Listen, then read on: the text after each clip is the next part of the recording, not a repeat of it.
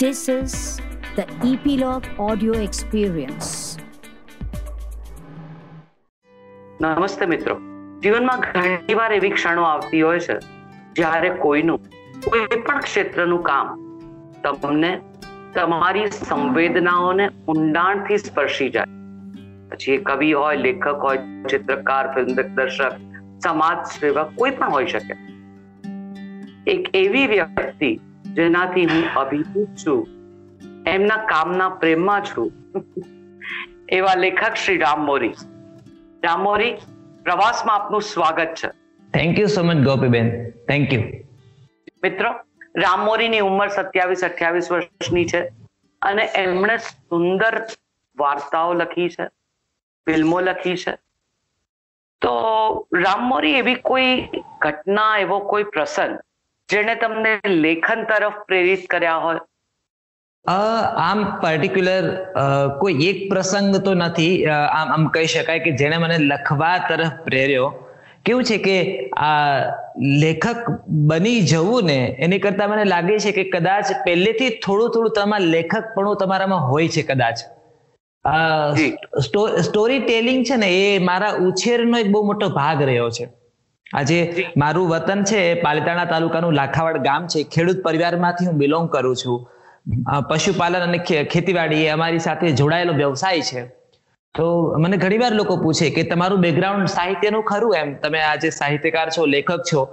તો હું એમ કહું છું કે મારા ઘરના એ તમામ લોકો છે ને, મારી દાદીમાં છે, મારા દાદા છે, મારી બા છે, એ બધા નહીં લખતા બેસ્ટ સેલર રાઇટર્સ છે. કારણ કે એ બધાએ મારા ઉછેરમાં સ્ટોરી ટેલિંગ એ લોકોએ મને વારસામાં આપ્યું છે. પહેલેથી આ જે કમ્યુનિકેશન છે ને, એ મારો હંમેશા પ્રિય વિષય રહ્યો છે. અને હું સ્વભાવે પણ, બાય નેચર પણ બહુ વાતોડિયો છું.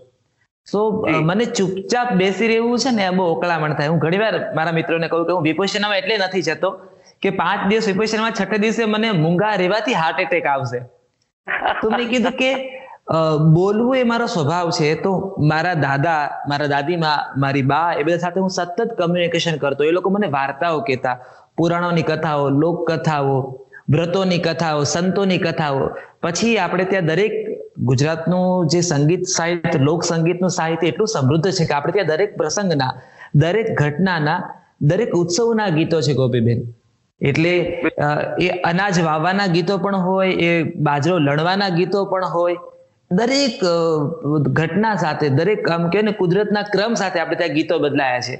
તો એ લગ્ન ગીતો હોય, એ મરસિયા હોય, એ રાંદલના ગીતો હોય, કે ગોદ ભરાયના સીમંતના ગીતો હોય, એ દરેક ગીતો મારી બા, મારી દાદીમાં મને સંભળાવતી. ગીતો પાછળની કથાઓ મને કહેતી.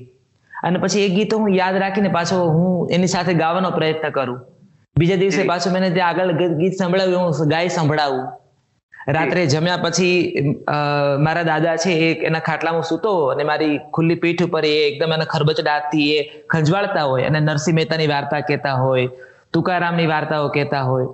તો આ બધું છે ને મારા બાળપણમાં ખૂબ રહ્યું છે મારી સાથે. તો કદાચ ત્યાંથી સ્ટોરી ટેલિંગ છે ને મારી અંદર બિલ્ડઅપ થયું. અને મારી ગામડાની જે નિશાળ છે, 1 થી 7 ધોરણની વચ્ચે માત્ર એક શિક્ષક જ હતા ગોપીબેન. અને એ શિક્ષકની આખી જે ભણાવવાની શૈલી હતી, જે બી ચૌહાણ સાહેબ મારા, એમને શનિ સભા, મારે બાળ સભા થાય શનિવારે, અને બાળ સભામાં મારે વાર્તા કહેવાની. એ ફિક્સ મારું એક આખું કે દર અઠવાડિયે શનિ સભામાં રામ વાર્તા કહેશે બાળ સભામાં. સો 150, 200, 250 જેટલા પણ બાળકો હોય, એ બાળકોને અભિભૂત કરવા માટે મારે વાર્તાની તૈયારી કરવાની. અને પછી હું વાર્તા જ્યારે રજૂ કરું ત્યારે બધા લોકો એકદમ ઇમ્પ્રેસ થઈને વાર્તાઓ સાંભળે. તો પહેલેથી છે ને તમે બોલતા હો અને બીજા લોકો તમને જ સાંભળતા હોય, અટેન્શન એકદમ બાળક રામ મોરીને બહુ ગમી ગયું હતું.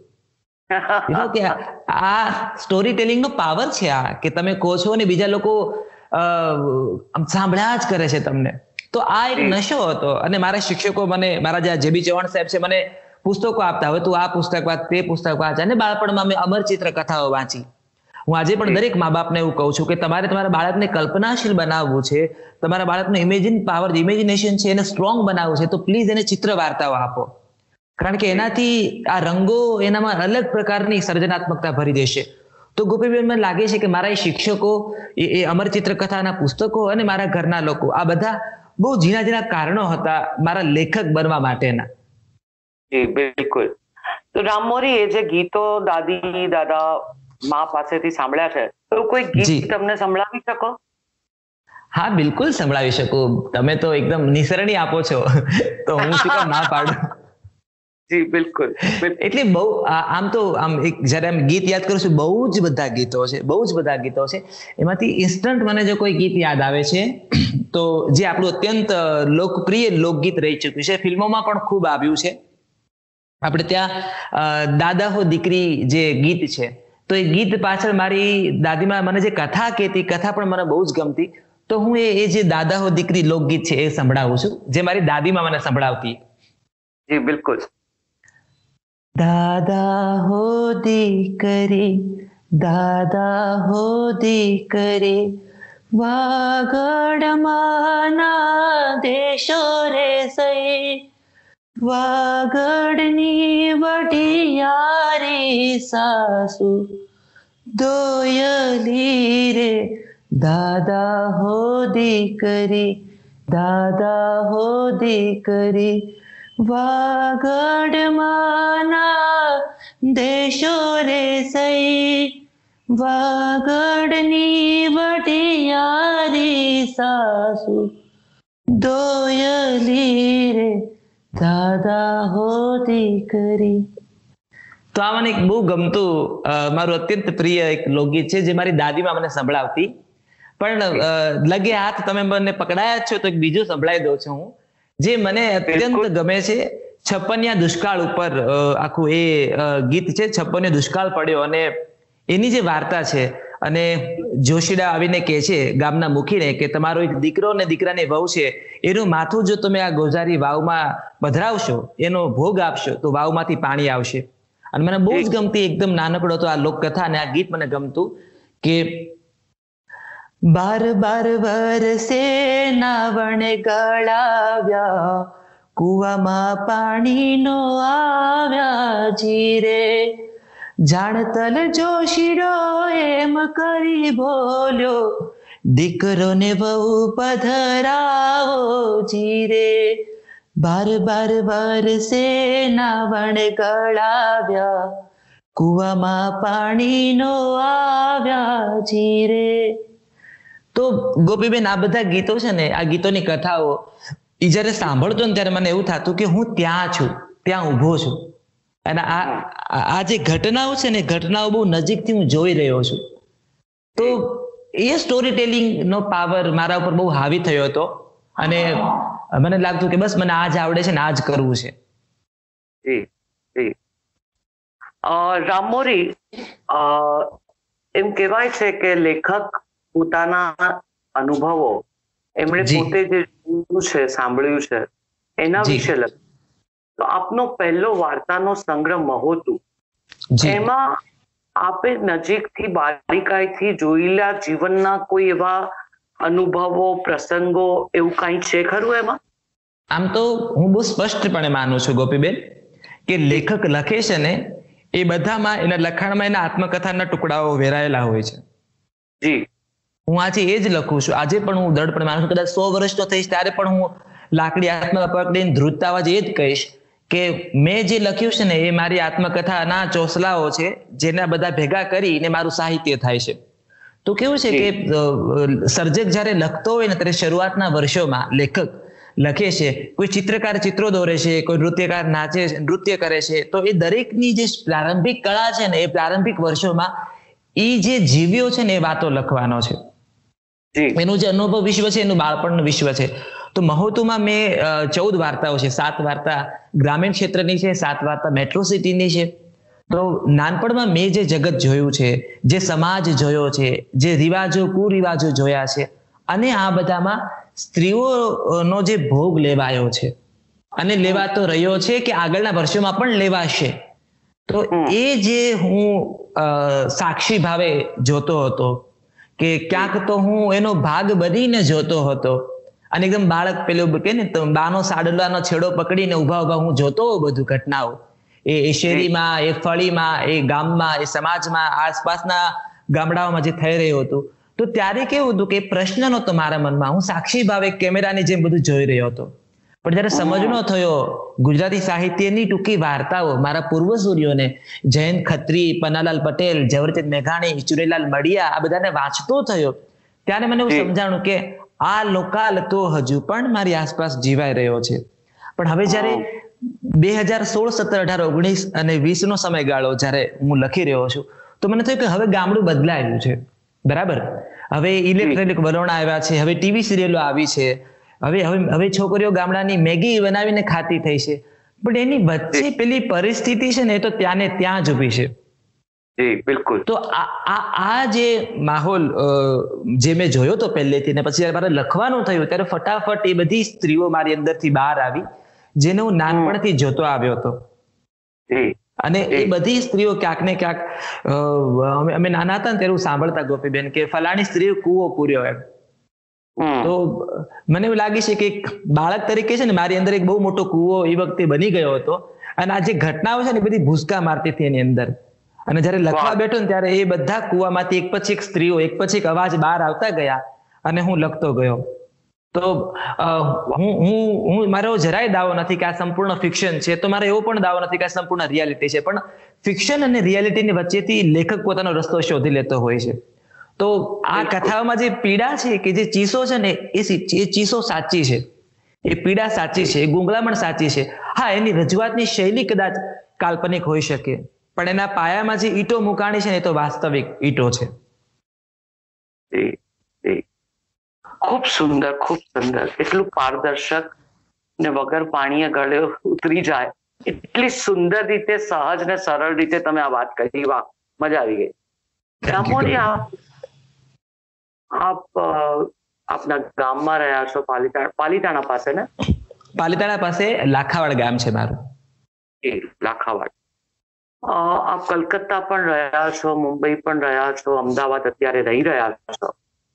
તો કલ્ચરલી આ બધા સિટીઝ, મેગા સિટી અને બાકીના મેટ્રો સિટીઝ, એની પણ ઘણી અસર છે આપના લખાણ ઉપર. બિલકુલ બિલકુલ. કેવું છે કે ફરવું છે ને એ મારી એવી નિયતિ કે મારો સ્વભાવ નથી, પણ હું છે ને બહુ ગ્રીડી ટ્રાવેલર છું. હું બહુ લોભી આમ મુસાફર છું.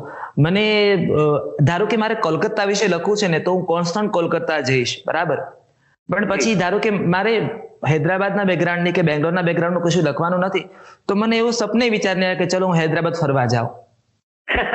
તો હા, હું બહુ લોભી મુસાફર છું. હું મુસાફર છું, મને મુસાફરી ગમે છે, પણ બહુ મતલબી મુસાફર છું કે આ કલ્ચર વિશે મારે લખવું છે, મારે જાણવું છે, ને ક્યાંક મારા લેખનમાં એ રિફ્લેક્ટ મારે કરવું છે, તો હું ત્યાં જઉં છું. અને એટલું હું આજે પણ ઘણી વાર મજાકમાં મારા મિત્રોને કહેતો છું, મારો જન્મ કોલકાતામાં થયો છે, મારો ઉછેર કોલકાતામાં થયો છે, મોટો થઈને ગુજરાતમાં આવી ગયો છું. કે હું દ્રઢપણે એવું માનું છું કે કદાચ પૂર્વ જન્મ છે ને, મારા ગયા જન્મમાં હું કોલકાતામાં જન્મ્યો હોઈશ. કારણ કે બંગાળી સાહિત્ય, બંગાળી ફિલ્મો, બંગાળનું આખું જે લોકાલ છે મારામાં એટલું બધું આમ ઉતરાયેલું છે, એટલું બધું મને ગમે છે. તો લગભગ હું છેલ્લા 3-1 વર્ષથી તો કોન્સ્ટન્ટ હું કોલકાતા જાઉં છું. 10-10, 15-15 દિવસ રહું છું કોલકાતામાં. એ કોલકાતાના માહોલને અનુભવું છું, ફીલ કરું છું. અને પછી ક્યારેક લખવામાં એ સીધી વાતો બંગાળી આવે છે કે વાંચનારને એમ થાય કે આ લેખક કોલકાતામાં જન્મ્યા છે. મુંબઈમાં મારું 1.5-2 વર્ષ રહેવાનું થયું છે. તો ક્યાંક મરાઠી કલ્ચર, મરાઠી સાહિત્ય, મરાઠી સમાજ વાર્તામાં રિફ્લેક્ટ થાય છે. પણ એ તો બહુ સ્વાભાવિક છે કે તમે જે રહેવાના છો એ લોકાલ તમારી આસપાસ તમારી કથામાં આવવાનો છે. પણ મને એનો બહુ લોભ હોય છે. મને એક લેખક તરીકે એવું હોય છે કે હું છે ને પરિસ્થિતિ અને આસપાસનું વાતાવરણ છે ને એમાંથી વાર્તા ઉભી કરવાનો પ્રયત્ન કરું છું. જ્યારે મારો વાચક વાંચે છે ને, તો હું એને છૂટવા નથી દેતો. મારે એને મરાઠી નથણી બતાવવી જ છે. મારે એને નવવારી સાડીનું ગૂંચવાઈ ગયેલું પલ્લું બતાવવું જ છે કથામાં.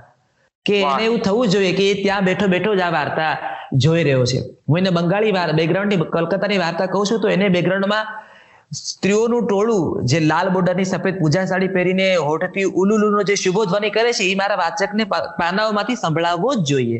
એવો મારો એકદમ ધરાર આગ્રહ છે. તો એનો હું લોભી છું. એ મને બહુ લોભ થતો હોય છે આસપાસનું વાતાવરણ ઊભું કરવાનું. કોઈ મને એમ કહે ને કે વાર્તા સરસ છે, પણ એવું ફીલ નથી થતું વાતાવરણ, તો મારા માટે એ બહુ મોટી નાલેશી છે. મારા માટે સૌથી મોટું કોમ્પ્લિમેન્ટ તો મને એવું જ લાગે છે કે વાતાવરણ એટલું બધું હોય છે ને તારી વાર્તામાં કે એમને એવું લાગે છે કે અમે ત્યાં જ ઉભા છીએ. તો મને ત્યારે લાગે છે કે ઓકે, અહીંયા મારી લેખક તરીકે જીત છે. મારે મારા વાચકને એના ડ્રોઈંગ રૂમમાંથી એના સોફા પરથી ઉભો કરી કોલકાતાની શેરીમાં મૂકી દેવો છે, મુંબઈની ચાલીમાં મૂકી દેવો છે, અને સૌરાષ્ટ્રના કોઈ ગામડાની શેરીમાં ઉભો કરી દેવો છે. તો એક લેખક તરીકે આ મારો મોટા ભાગનો જગન રહ્યો છે, ક્રિએટિવ જગન, કે હું આ કરું. અને મને એ બહુ ગમે છે ગોપીબેન. એનો હું લોભી છું કે હું વાતાવરણમાં જીવ પૂરું. વાંચનાર ભલે ક્યારે પણ ભૂતકાળમાં આયરોના નેસડામાં ન ગયો હોય, પણ મારી વાર્તા વાંચતા તેને લાગવું જોઈએ કે હું આ નેસડામાં જ ઉભો છું અને મારી સામે આયરાની બોગડામાંથી માખણ ઉતારી રહી છે. આ બધું જ તમે ખૂબ સ્કિલથી, ખૂબ જ ઝીણવટથી અને સક્સેસફુલી કરો છો રામમોરી. Hats off to you. Thank you Gopiben, thank you. આપની વાર્તાઓ પરથી ગુજરાતી ફિલ્મ બની છે, મહોતું બન્યું છે, બીજી પણ ગુજરાતી ફિલ્મ બની રહી છે, મોન્ટુની બીટુ બની છે. તો વાર્તાનું જે માધ્યમ છે અને તમારી પેશન છે એના માટે, તમારો જે હરખ છે, એ વાર્તાને જ્યારે ફિલ્મના માધ્યમ પર, પડદા પર જ્યારે લઈ જાઓ, તો એ ટ્રાન્સફોર્મેશનની પ્રક્રિયા શું છે તમારા માટે? કેવી રીતે? પહેલા તો એક સ્પષ્ટ વાત મારા મનમાં એવી છે કે સ્વરૂપ બદલાય ને એમ ચેલેન્જ બદલાય છે. જી બરાબર. દરેક સ્વરૂપના પોતાની એક ચેલેન્જ છે. હું જયારે પુસ્તક લખી રહ્યો છું, ટૂંકી વાર્તા, ત્યારે હું 3 પાના ભરીને કોઈ નેસડું બતાવું છું, કોઈ ઘર બતાવું છું, ચાકડા બતાવું છું, તાંબા પિત્તળના વાસણો બતાવું છું, એની મારી નાયિકા બતાવું છું જેની કમરમાં ચાવીનો જુડો ભરાવેલો છે, જેના હાથમાં સાણસી છે, તપેલી ઉચકી રહી છે. એના હું 3 પાના ભરું છું, એકદમ રસપ્રદ. પણ જયારે સિનેમામાં આવે છે ને ગોપીબેન, ત્યારે કેમેરો જમણેથી આમ ડાબી બાજુ ફરે છે ને મારા 3 પાના ખવાઈ જાય છે. બરાબર. તો ઇટ મીન્સ કે એટલે બહુ સારું. કેમેરો જમણેથી ડાબે ફરે છે અને 3 પાના ખવાઈ જાય છે. હા, 3 પાના ખવાઈ જાય છે મારા. તો મતલબ એવું છે હવે કે મારે હું એવી શરતો રાખી ના શકું, કારણ કે આમાં કેવું છે કે પારકી ધરતીમાં જાઓ છો તો પારકા રીતિ રિવાજ અપનાવવા પડે તમારે, નહીં તો એ ધરતી પર તમે ટકી ના શકો. એના જેવી વાત છે. તો જ્યારે મારી વાર્તા કોઈ મેકર પાસે પહોંચે છે ને, ત્યારે હું એક એવી શ્રદ્ધા રાખું છું કે આ દેવકીનો કૃષ્ણ છે જે જશોદા એનો કરીને મોટો કરવાની છે. બિલકુલ બિલકુલ. એટલે પછી ત્યાં દેવકીને જયારે જન્મતા વેત નવજાત કૃષ્ણને ગોકુળ મોકલી દીધો ને, ત્યારે દેવકીને એવો પ્રશ્ન નહોતો કે જશોદાના ઉછેર પર શંકા નહોતી. એને એવું જ હતું કે આ જશોદા છે ને, એ જશોદાનો જાયો કરીને જ મોટા કરશે. એ દેવકી નંદનનો ઓછાયો એની માથે એકલો રહેવા નહીં દે. એ દેવકીનો આત્મવિશ્વાસ હતો ને, એટલે કૃષ્ણનું એટલું સમૃદ્ધ બાળપણ ગોકુળમાં વીત્યું છે કે એટલે માતા જશોદાએ આમ કહેવાય ને કે પાપણમાં કૃષ્ણને મોટો કર્યો છે. જો એ દેવકીની શ્રદ્ધા ન હોત ને, તો જશોદાને દર બીજા કે ત્રીજા ડગલે પેલી માતૃત્વની લાગણી ના આવત કે જે આવી જોઈએ. તો મને લાગે છે કે જયારે હું કોઈ મેકરને મારી વાર્તા સોંપું છું, ત્યારે સૌથી પહેલા મારે શ્રદ્ધા એનામાં રોપવી પડે. શ્રદ્ધા વગર તો એનું પરિણામ નથી આવતું. અને ફિલ્મ મેકિંગમાં કેવું છે કે મેં અત્યાર સુધી 3 ફિલ્મો લખી છે. બરાબર. અલગ અલગ 3 વિષય સાથે કામ કર્યું છે, અને 3 મારી ટૂંકી વાર્તાઓની આસપાસ આ કથાઓ રચાઈ છે. તો હું એવું માનું છું કે તમારે છે ને તમારા દિગ્દર્શક સાથે લગ્ન કરવા પડે છે ગોપીબેન. કે જયારે બ્રાહ્મણ લગ્ન કરાવે ને, ચોરીમાં બેઠો વરકન્યાના હાસ મેળાપ કરાવે, સરસ મજાના શ્લોકો બોલે, અંતે માંડો વધાવે, ત્યારે બ્રાહ્મણ ક્યાંય એવી શ્યોરિટી નથી આપતો કે હવે આ લગ્ન જીવન 7 જન્મ ટકશે. એનું કામ લગ્ન કરાવવાનું છે. પછી ઘર સંસાર તો પતિ પત્ની નિભાવવાનું છે. એટલે અહીંયા કથા છે ને, કથા એ બ્રાહ્મણની ભૂમિકામાં જ છે. રાઇટર ને મેકર છે ને, એ પતિ પત્નીની ભૂમિકામાં છે. એટલે કથા પછી ખાતરી નહીં આપે કે તમારો સંબંધ 7 જન્મ સુધી ટકશે. એ તો મેકર ને રાઇટરે શ્યોરિટી ઉભી કરવાની છે. એટલે મને વિશ્વાસ નથી તમારી ઉપર, તો હું તમારી સાથે કામ નહીં કરી શકું. એટલે અને એ શ્રદ્ધા જો છે, તો હજી સુધી મારું કામ એવું ઉગ્યું છે કે મને સંતોષ થાય. સિનેમા હજી સુધી મહોતું ટૂંકી વાર્તાની વાત હોય, એ શોર્ટ ફિલ્મની વાત હોય, કે 21મો ટિફિન ફીચર ફિલ્મની વાત હોય, કે મોન્ટુની બીટુ ફીચર ફિલ્મની વાત હોય, મેં જયારે એને સ્ક્રીન પર જોઈ છે ને, ત્યારે મેં વિજયગીરી બાવાને એવું કહ્યું છે કે વિજય, મેં જે લખ્યું હતું કાગળ ઉપર અને મારા ઇમેજિનેશનની ઉપર 4 ચાસણી ચડીને તે વાત મૂકી છે. બિલકુલ. તો એ મને આત્મવિશ્વાસ જયારે હતો ને, ત્યારે મને લાગે છે કે મારા મેકરને એવી ક્રિએટિવ છૂટછાટ મળે છે કે મારે બીજા પર્સનનો વિચાર નહીં કરવો પડે. હવે જો મેકર સતત એવા ભારમાં રહેશે કે મારે રામના ઇમેજિનેશનને ઇમ્પોર્ટન્સ આપવાનો છે, રામના ઇમેજિનેશનને ન્યાય આપવાનો છે, તો એમાં વિજયગીરી બાવાનો અવાજ નહીં હોય. અંતે તો લેખક લખીને છૂટી જાય છે, પછી મેકરના, કારણ કે સિનેમામાં તો છે ને ડિરેક્ટર ને કેપ્ટન ઓફ ધ શિપ કહેવામાં આવે છે. બરાબર.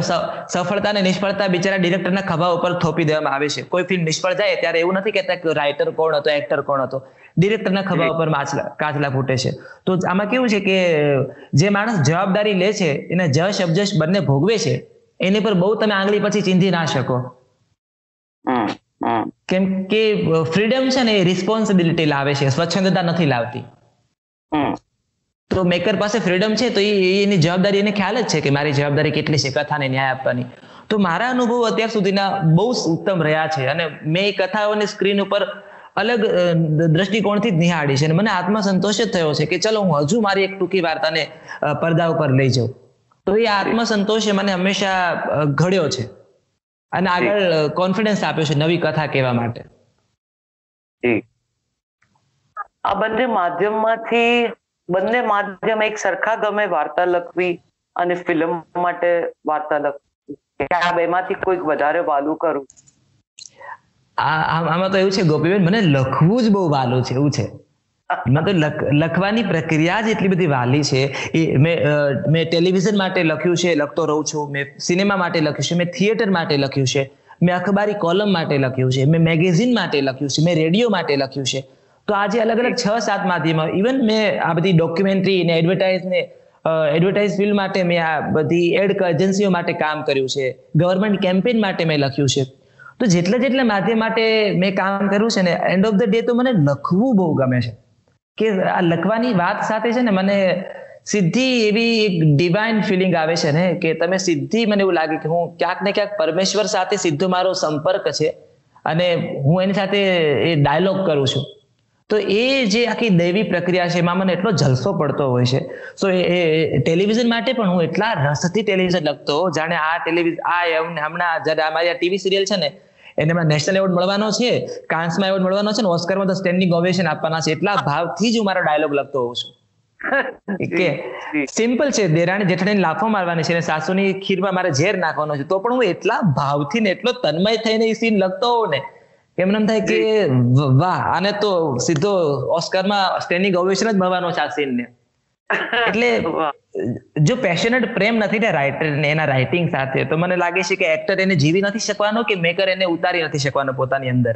સો સૌથી પહેલા તો તમારે પેશનેટ લવર તમારા રાઇટઅપ નું બનવું પડે છે.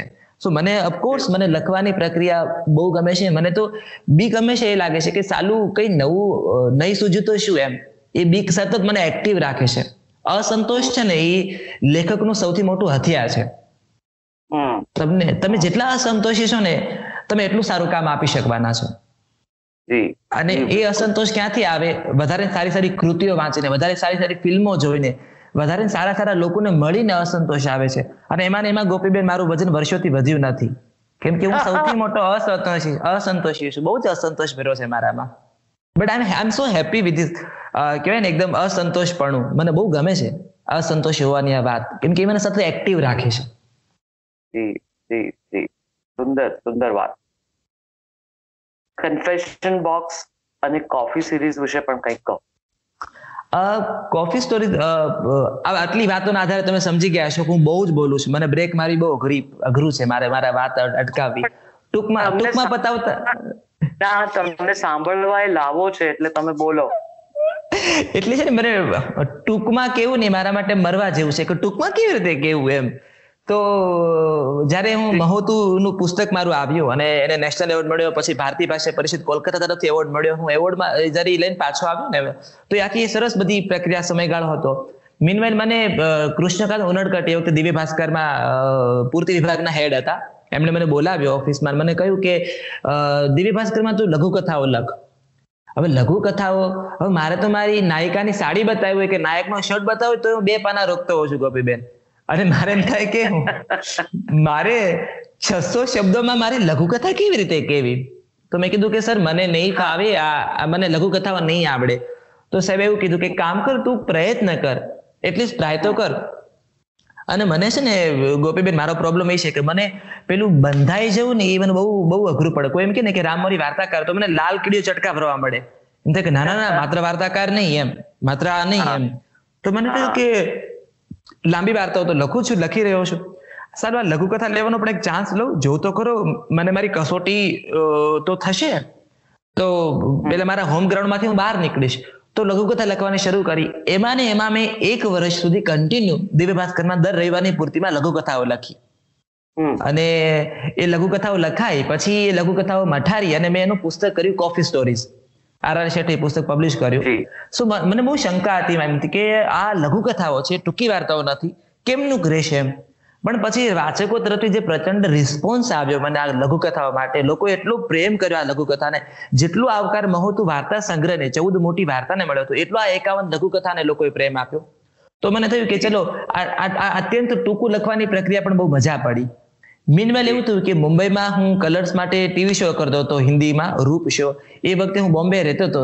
તો મને મુંબઈ સમાચાર માં એ વખતે મને પ્રફુલભાઈ શાહ, આશુ પટેલના રેફરન્સથી એમણે મને ફોન આવ્યો હતો કે સરસ કોલમ સ્ટાર્ટ કરીએ, તમારી પાસે કોઈ સારો કોન્સેપ્ટ હોય તો મને કહો. તો મને પત્ર નવલકથાઓ મેં વાંચી છે. તો પત્ર નવલકથાઓ મને હંમેશા રસપ્રદ લાગી છે. મેં એક પત્ર વાર્તા પણ લખી હતી, તને કહું નામની, પણ એ મેસેજ, ટેક્સ્ટ મેસેજની વાર્તા હતી. તો મને થયું કે આ પત્ર વાર્તાનો કોન્સેપ્ટ છે ને એના ઉપર કામ કરું, એના પર બહુ કામ નથી થયું તો મને મજા પડશે. સો એ ચેલેન્જના ભાગરૂપે મેં કન્ફેશન બોક્સની પત્ર વાર્તાઓ લખી મુંબઈ સમાચાર માટે. તો એ રીતે પત્ર વાર્તાઓ લખાણી, જેને નવજીવન ટ્રસ્ટ દ્વારા હમણાં પબ્લિશ થયું છે પુસ્તક કન્ફેશન બોક્સ. તો એમાં મેં એ લખ્યું.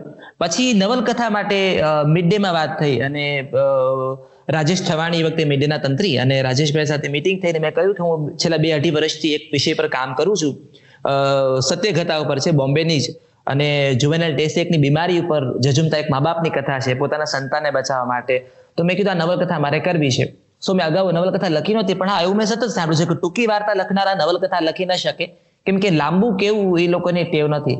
મેં કીધું લો ભાઈ, અહીંયા તમે ખોટા છો, મને તો લાંબુ કેતા જ આવડે છે. તો એમ કરીને નવલકથા બની. તો આ ટૂંકી વાર્તા, લઘુકથા, પત્ર વાર્તા અને નવલકથા આ સ્વરૂપ સાથે એ રીતે જ કામ કરવાનું થયું કે જે પેલો અસંતોષ હતો ને, અથવા કશું જાતને ઓગાળી મારાથી એક સ્ટેપ આગળ વધવું હતું, એ લાઈમાં ને લાઈમાં આ બધું લખાણું છે. કે મારી કોમ્પિટિશન સીધી છે ને મારા પ્રીવિયસ વર્ક સાથે છે, કે મારું પાછળનું જે કામ છે ને એ મારા આગળના કામને સીધી કોમ્પિટિશન આપે છે. તો એના લીધે હું સતત નવા સ્વરૂપ સાથે અલગ અલગ સંદર્ભમાં કામ કરવા હું આમ પ્રેરાતો રહું છું. વાહ. હમણાં થોડો સમય પહેલા, વર્ષ કે 2 વર્ષ પહેલા આપના લગ્ન થયા રામમોરી? જી બિલકુલ બિલકુલ, અમારા લગ્ન થયા. અને મારી પત્ની, બિલકુલ મારી પત્ની સોનલ, અમારું નાનપણમાં સગપણ થયું છે ગોપીબેન, એકદમ અમે નાના હતા ત્યારથી. અને અમે બાયકાસ્ટ કારડિયા રાજપૂત છીએ, તો અમારી જ્ઞાતિ પ્રમાણે એવી રીતે નાનપણથી સગાઈ થઈ જાય. તો કેટલા વર્ષમાં સગાઈ થઈ હતી આપની? હું છે ને ગોપીબેન 4થું કે 3જું ભણતો હતો. હા, અને એ વર્ષોમાં મારી સગાઈ થઈ હતી. લગ્ન અમારા 8-9 વર્ષની ઉંમરે? 8-9 પણ નહીં, મને યાદ છે લગભગ હું 5-6 વર્ષનો હતો ત્યારથી સગાઈ કન્ફર્મ થઈ ગઈ હતી. હા, તો એ વર્ષોમાં જ અમારી સગાઈ નક્કી થઈ ગઈ હતી. અને પછી હું જયારે કોલેજના ટીવાયમાં હતો ત્યારે અમારું રિંગ સેરેમની થઈ.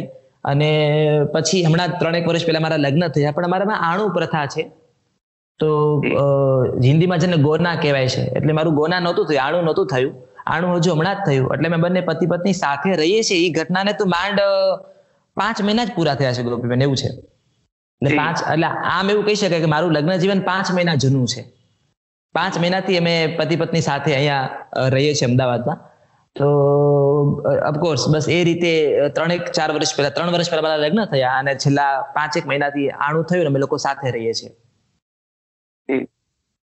તો આ દરમિયાન જુવાનીમાં આપણે કહીએ કે 17-18 વર્ષ પછીથી, તો જો બાળપણમાં સગપણ નક્કી થયું હોય, તમને એની જવાબદારી કે એનું ભાન સતત આટલા વર્ષોમાં રહેતું હોય છે કે ના, હું અહીંયા બંધાયેલો છું કે અહીંયા મારું સગપણ થઈ ચુક્યું છે? આ પેલા તો છે ને એવી ખબર પડતી જ નહોતી. જવાબદારી છે ને, જવાબદારીની મજા જ છે કે જયારે ખબર પડે છે ને પછી તકલીફ થાય છે. પેલા તો ખબર જ નથી પડતી કે આ કઈ જવાબદારી છે. એક વસ્તુ ફિક્સ હતી કે તમે નાનપણથી સગાઈ થઈ હોય ને ગોપીબેન, એટલે બધા લોકો વાતો કરતા હોય ને તો તારી પત્ની, તારી વહુ, એવું એક તમે સતત સાંભળતા હો, તો એક ફ્રેમ ફિક્સ થાય કે અચ્છા મારી વહુ એટલે સોનલ, સોનલ એટલે મારી પત્ની. એક એવી ફ્રેમ તમારા મનમાં. પછી કેવું થાય કે ફ્યુચરના જેટલા પણ તમે ચિત્રો જોયા હોય ને એમાં તમને ડાયરેક્ટ ઇનડાયરેક્ટલી બહુ નેચરલી તમને એ જ દેખાય, કેમ કે પહેલેથી તમારી આસપાસનું જે વાતાવરણ છે, તમારી બા છે, તમારા બાપુ છે, સગાવાલા છે, એ લોકો આ રીતે વાતો કરતા હોય ને. અને અમારામાં એ વખતે હાવડાની પ્રથા છે, વર્ષમાં 3 હાવડા, એટલે કટલેરીના એકદમ હાવડા લઈને જાય, તો કે તારી પત્ની માટે, તારી વહુ માટે હાવડો લઈને જઈએ છીએ. તો આ બધું છે ને એ સમયમાં બહુ જ રોમેન્ટિક લાગે બાળપણમાં. તમે એમ યુ નો કે મારી વહુ છે દૂરના એક ગામડામાં અને મારી પાસે વહુ છે, એમ એક એ બહુ આખું આમ રમત જેવું સરસ મજાનું. તો ત્યાં સુધી પછી વાતોમાં મેં કહ્યું એમ ફ્યુચરની દરેક ફ્રેમમાં તમને એ જ દેખાતા હોય. પછી થાય એવું કે નોકરી ને છોકરી, મોટા ભાગે તમારી આજે 2 સ્ટ્રગલ રહેતી હોય, તો તમારો એક દરવાજો તો બંધ થઈ ગયો, એટલે તમારો પેલો છોકરીનું તો તમારું સ્ટ્રગલ પૂરી જ થઈ ગઈ, એવું તમે સ્વાભાવિક રીતે તમારા દિમાગમાં ક્યાંક સબકોન્શિયસ માઇન્ડમાં સેટ થઈ જાય. તો મારી એ સ્ટ્રગલ તો એ રીતે પૂરી થઈ ગઈ, એટલે લાઈક છોકરી તો મળી ગઈ છે, સરસ મજાનું સગપણ, મારી વહુ તો મારી સાથે જ છે, એ રીતે જ એક ડિઝાઇન સેટ થઈ ગઈ હતી. પછી તો ગુરુકુળમાં હું ભાવનગરમાં ભણતો થયો, મોટો થયો, સમજદાર થયો, પણ ત્યાં સુધીમાં છે ને એ બધું આપણા મા બાપના બેઝિકલી છે ને મારું લગ્ન જીવન કેવું છે ને એટલે સીધી અસર, એ સીધી પ્રેરણા મળતી હોય છે મારા મા બાપના લગ્ન જીવનમાંથી.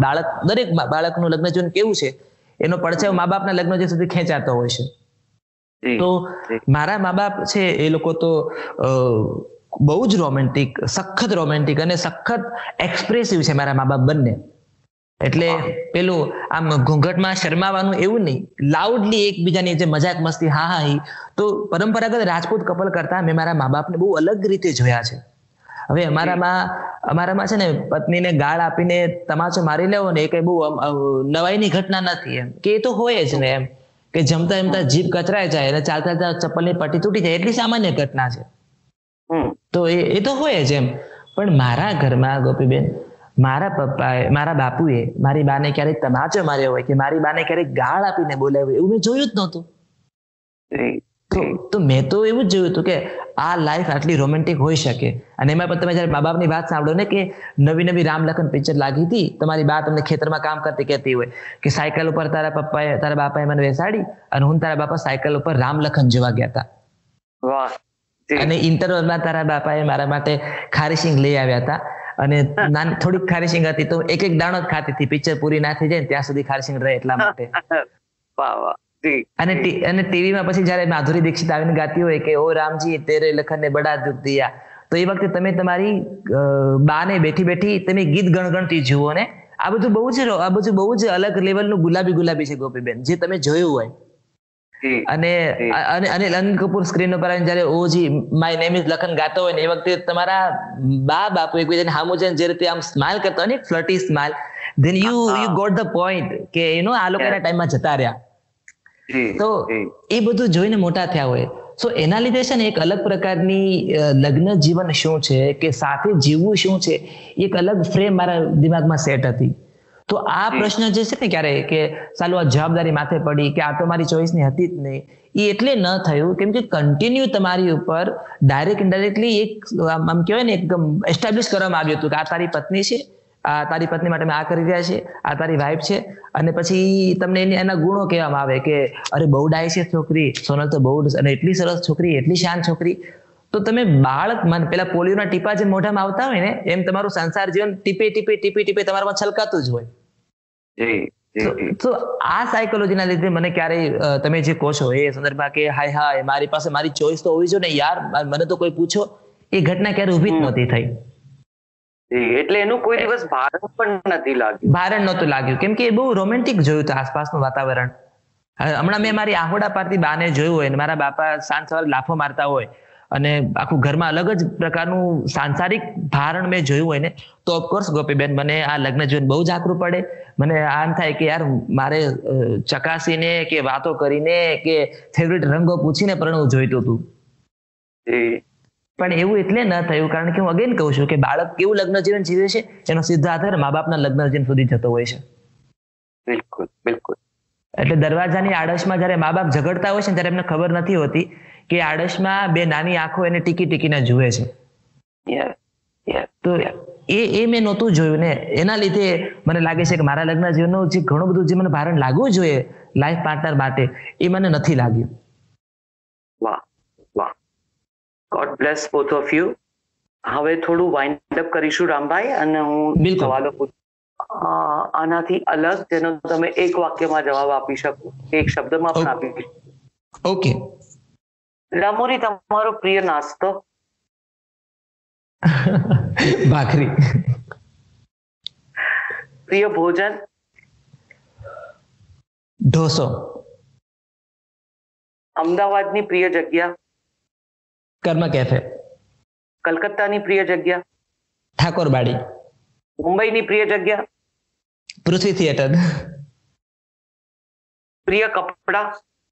ઓફકોર્સ જે ટ્રેડિશનલ આપણું કુર્તી હોય છે, કુર્તી સલવાર કફની મને બહુ ગમે છે, એમાં વધારે કમ્ફર્ટ ફીલ કરું છું. કુર્તો જબ્બો હોય જેને કહીએ. યા કુર્તો જબ્બો, યસ કુર્તો જબ્બો. પ્રિય ફિલ્મ દિગ્દર્શક? બાપરે, રિતુપર્ણ ઘોષ. પ્રિય લેખક? આ લેખક હવે અહીંયા મારા પાસે લોકો સિનેમા માટે સાહિત્ય માટે જસ્ટ પૂછું છું. બંને વિશે કહી શકો, સિનેમા માટે પણ સાહિત્ય માટે. પ્રિય લેખક શબ્દ આવે છે ને ત્યારે મને એક જ વ્યક્તિ દેખાય છે, રવિન્દ્રનાથ ટાગોર.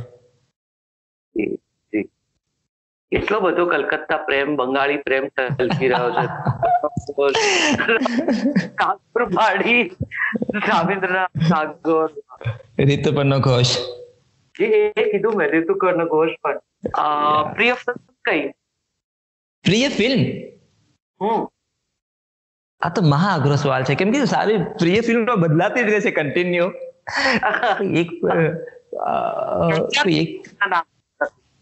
શું કહો છો? 3-4 કહી શકું. ઓકે,